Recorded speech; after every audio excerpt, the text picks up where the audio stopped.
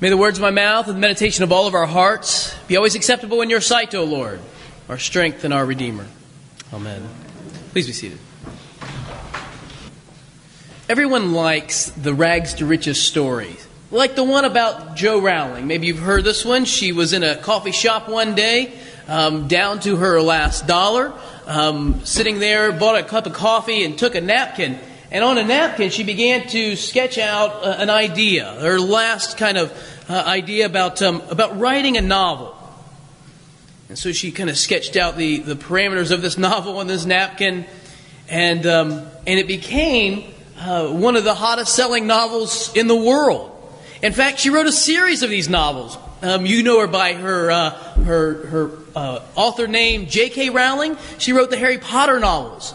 A real rags to riches story, down to her last dollar, and now she is perhaps, one of the wealthiest women, the wealthiest people for that matter, in the entire world.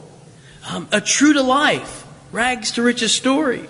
And it's that movement from nothing to wealth or whatever it is that kind of incites such, hope in people, especially people who are in real need. I was reading just this week that there is more inequality between the wealthiest people in the United States and the poorest people, especially when compared with many European countries. But that most people in the United States would not change their economic system because they felt like the possibility of upward mobility was actually better in the United States than anywhere else in the world. And it was that possibility that made them want to hold on to their way of life. Well, it's that possibility that's the predicate for every sort of story like that. You remember the Oliver Twist novel, or maybe Cinderella, or my favorite, Charlie and the Chocolate Factory. You remember Charlie and the Chocolate Factory? You remember when Charlie spends his last dollar to get the Wonka bar and there's no golden ticket in there? You remember how your heart sank and you're rooting for Charlie, and then he finds the wrapper in the gutter. And there it is. He found his golden ticket. These stories always give hope. They inspire. Things can be different than what they are right now. But what about when the story goes the other way? The riches to rags stories, because there are many of those. Take the pitcher, J.R. Richards was a pitcher for the Houston Astros. Was at the top of his game, was the most sought after pitcher in the world. And in a few years, he was homeless. The riches to rags stories are actually more common than they are the other way around. Someone wins the lottery, and in a few years they're living in poverty. They're shocking. When we hear somebody has some great windfall has come their way, we're shocked by that. We're not shocked when it goes the other way because it happens so often. In the Bible, there is a riches to rags story, and it's the nation of Israel. If you read Isaiah's prophecy for 39 chapters, he's pretty much been saying, this nation had everything. They were God's special people. There's this great word in Hebrew, segulah. This is what Moses says to the people. You will be my segulah, my special treasure, my treasured possession. Moses says this is what Israel could be, God's special treasure. And Isaiah says this is what you had been. You had everything. You had everything that you could possibly want. Your life was filled with such good things. With monetary riches, with a land flowing with milk and honey. You had, your borders were expanding. Everything was good for you. And that wasn't enough. You weren't happy with that. In fact, you began to look at your neighbors around you, Israel, and you looked at your neighbors and said, we want to be like them. And so they began to find preachers and teachers who would tell them exactly that you can do that. You can have all that. All you have to do is kind of throw off this nasty covenant idea. It's so inconvenient. And so get rid of that. Get rid of this covenant with Yahweh. Have this kind of superficial religion, and then you can have what the other nations have. You can be just like them. And especially, you have to get rid of that whole idea of caring for the poor. It's very inconvenient. And there were preachers who would tell them about this. That's fine. You can do it. Isaiah is not one of them. In fact, there were others like Isaiah who preached to Israel during this time. In fact, if you look through the Bible, right in the same section, Isaiah, Jeremiah, Ezekiel, and then go into those small prophet books, Hosea, Joel, Amos, Jonah, Micah, Nahum, and so on. Read these. These are preachers who would say to Israel, no, this is not the way things ought to be, but the tide was against them. Please, preachers, be quiet. We've got other plans. There are other ways we want to live. We have things we want to do. And this whole covenant idea with God is just so inconvenient. And life is good. Look at our economy. We're doing well. Things are good. And they were good right up until the time that Babylon invaded Israel and took them into captivity. You know, that kind of messes things up a little bit when you get taken into exile. And the Babylonians, this superpower, this world superpower, comes in and they destroy. They killed people. They burned homes. They took people slavery.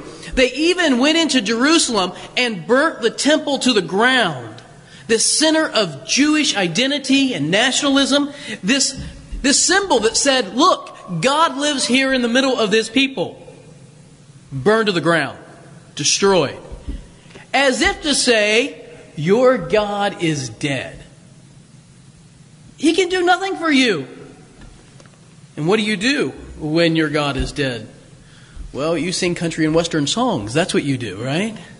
Or maybe the blues, you got to have a little pain and that sort of thing. I remember back in the 80s, and maybe you don't remember this if your mind doesn't go back that far, but back in the 80s there was this big thing about rock and roll music had these like secret messages in it. Anybody remember that, You had to take a record and you kind of moved it backwards and you could hear them, It would say all kinds of bad stuff and see, it's hidden right there.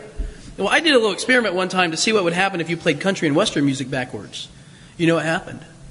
You get your dog back and your wife back and your job. Yeah, good, you got it. I was worried that one was going to fail. People in Babylon, these exiles, they're singing sad, sad songs. What happened to the days when we used to live in our own land? When there was a temple in the center where God's people thrived and were doing well. That's not the way it is now. You can find a sad song in the Psalter. It's the 137th Psalm. It goes like this: by the rivers of Babylon, there we sat down and wept when we remembered Zion. On the willows we hung up our lyres, our musical instruments. There our captors required of us songs. Our tormentors demanded, sing us one of the songs of Zion. Wouldn't that be awful? You're held captivity and your captors are saying, sing us one of your God songs. We'd love to hear one of those about right now. How shall we sing of the Lord's goodness in a foreign land? If I forget you, Jerusalem, let my right hand forget its skill. Let my tongue stick to the roof of my mouth if I don't remember you, O Jerusalem. See, this is looking backwards. Oh, the good old days. What happened to the good old days? But it gets worse. This song moves from sadness to anger. Remember, O Lord. When they finally begin to pray, here's how they pray. Remember, O Lord, the Edomites, our neighbors who stood by and watched. On the day when they said, lay it bare, lay Jerusalem down to its foundations. When they pray against their enemies. And they also pray against the Babylonians. And Babylon, doomed to destruction, blessed is he who shall repay you for what you've done to us. Blessed is he who takes your little ones, your babies, and dashes them against the rocks. That's there in the Bible. That was a song that they sang. We can't wait for them to kill your babies, O Babylon. I'm sure that must have been, maybe we're losing it in translation, I don't know. But it must have been certainly set to a country and western tune that made it seem not nearly as painful. And then we get this text from Isaiah. It's in this context that Isaiah preaches this message. And this message doesn't sound anything like that. It doesn't sound anything. In fact, it's not what anyone is expecting. It's a new message. Did you hear it? Let me read it again for you. Comfort my people, says your God. God is speaking, not the prophet. God says, comfort my people. The people in exile, the people who are singing sad songs, the people who only remember the good old days and know nothing of God's saving mercy. The people who rebelled against God, who wanted to do their own thing, who threw off their covenant with Him. God says to those people, speak to them tenderly. Speak to their hearts. And it makes you shake your head. No, these people in exile are getting what they deserve. They're getting what they earned. They're the ones who abandoned God. They're the ones who should be punished. And that's not the way it works. The prophet says, in the wilderness, prepare a way for the Lord. God is coming to His people, not the other way around. Listen, you know when somebody does you wrong, here's how you do it. You hold it over their head and you make them beg for forgiveness. You make them grovel. Remember what you did to me? You remember what you did to me, didn't you? Now come back here and say you're sorry the right way. That's not what God does to His people. He doesn't do it like that at all. He comes to them. Which is why the prophet says, go up on a mountain, O Zion, herald of good news, lift up your voice. Behold, your God is coming to you. And what's He going to do? Verse 11, He'll tend His flock like a shepherd. God is going to lead His people, gather them out into safety. God is going to rescue them. God still loves these people. He loves these people who have been unfaithful to Him. He loves these people who have abandoned Him. He loves these people who said they didn't have anything to do with Him. All they have to do is wait. Wait on Him to come. And so they wait. And they wait, and they wait, and they wait, and they wait, and they wait, and they wait some more. And suddenly, someone shows up and says, I'm that voice. And this guy has on this camel kind of skin, and he's got little grasshopper legs sticking out of his teeth, and a big old bushy beard, and nobody takes him seriously. Really? You're the voice crying in the wilderness, John the Baptist? Yes. I'm coming to tell you something. That God has come to set His people free. And maybe some of us need to hear that message afresh today too. That God comes in Jesus Christ to set His people free. Maybe it's freedom from, a harsh judgmentalism that they grew up with. Maybe someone here today needs to know that God sets us free from that. And maybe it's freedom from a habit that promised freedom but really is something that enslaved us. Maybe it's freedom from fear, tormented by the what-ifs of life. Freedom from a secret sin. Freedom from anger and rage.